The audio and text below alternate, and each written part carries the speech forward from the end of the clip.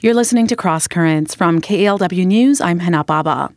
We're going to go a little further in our tour of Bay Area sports history with an audiograph, one of the signature sounds of the Bay Area. And this one isn't about a place, it's about a person. And his name was Bill King. Holy Toledo!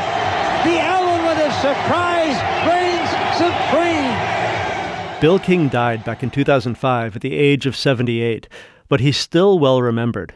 As a matter of fact, the broadcast booth at the Oakland Coliseum is named after him.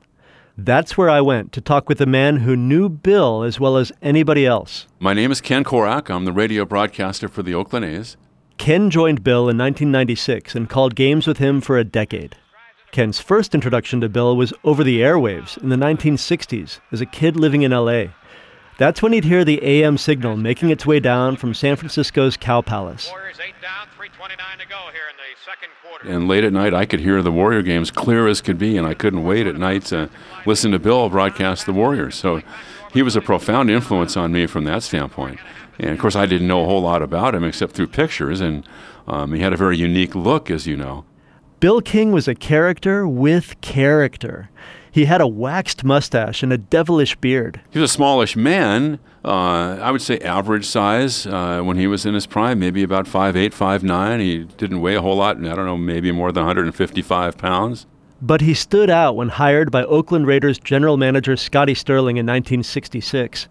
Bill showed up to training camp that summer in Santa Rosa. And Bill had this aversion to shoes and socks and pants. His signature outfit would have been Speedos and flip-flops. And Bill was sitting on the sidelines watching practice, and Raiders owner Al Davis walked by. And he turned to Scotty and said, "Who is this scrawny little guy? And what can he possibly know about football?" And Scotty turned to Al and he said, "Al, that's your new radio announcer." That's a pass goes Stabler. Looking. He runs. He's at the 15. He throws. It is a touchdown Raiders! Touchdown Raiders! I can't even see the receiver. Bill King threaded beautiful storylines in sports and in everything else. Bill brought a passion to every second of his life.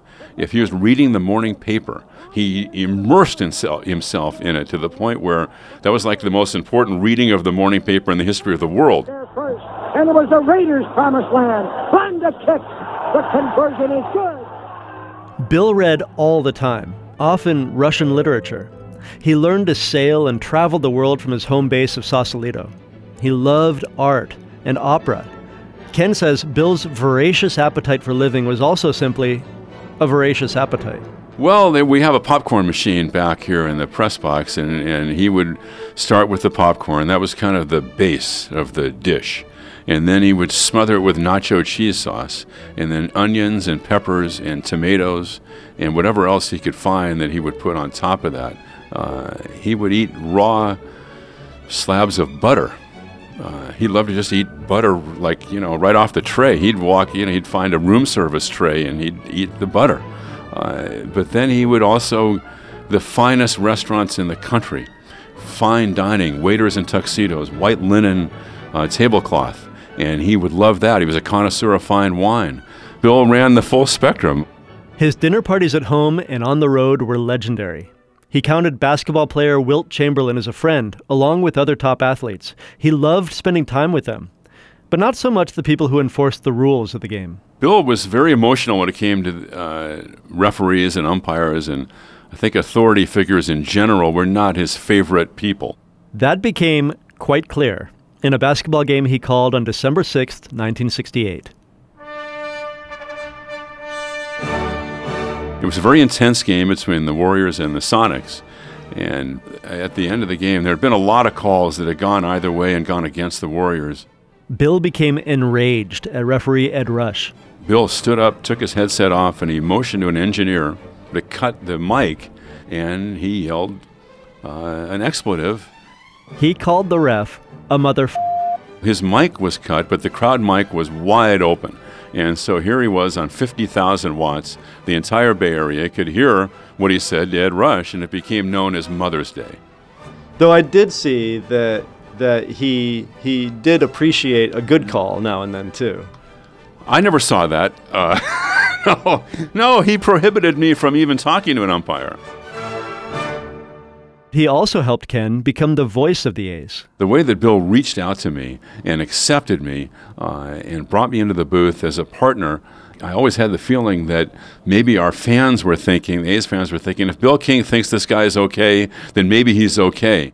The two shared many memories in the broadcast booth, like the Scott Hatteberg home run that gave the A's a record 20th consecutive victory on September 4th, 2002. Now the pitch. Swung on, there's a high drive, hit way back, right center field, that one is gone, and it's 20 consecutive victories for the Oakland Athletics on an unbelievable night when they lost an 11-0 lead, and now they win it. There are a lot of calls that he made that were iconic, I think. And no Bill King call is more famous than the end of an Oakland Raiders San Diego Chargers football game on September 10th, 1978. It's called the Holy Roller. Here comes the rush. He sidesteps. Can he throw? He can't. The ball flipped forward is loose. A wild scramble. 2 seconds on the clock. Casper grabbing the ball. It is ruled a fumble. Casper is recovered in the end zone. The Oakland Raiders have scored on the most zany, unbelievable, absolutely impossible dream of a play. When you came to capturing the denouement in a ball game or any kind of a game, you wanted to have Bill King as your announcer because no one could kind of capture those dramatic moments like he did. Bill King has been called by many people the greatest football announcer who ever called a game. Many more consider him basketball's greatest broadcaster. He didn't work for the celebrity or the notoriety. He did it because he loved it.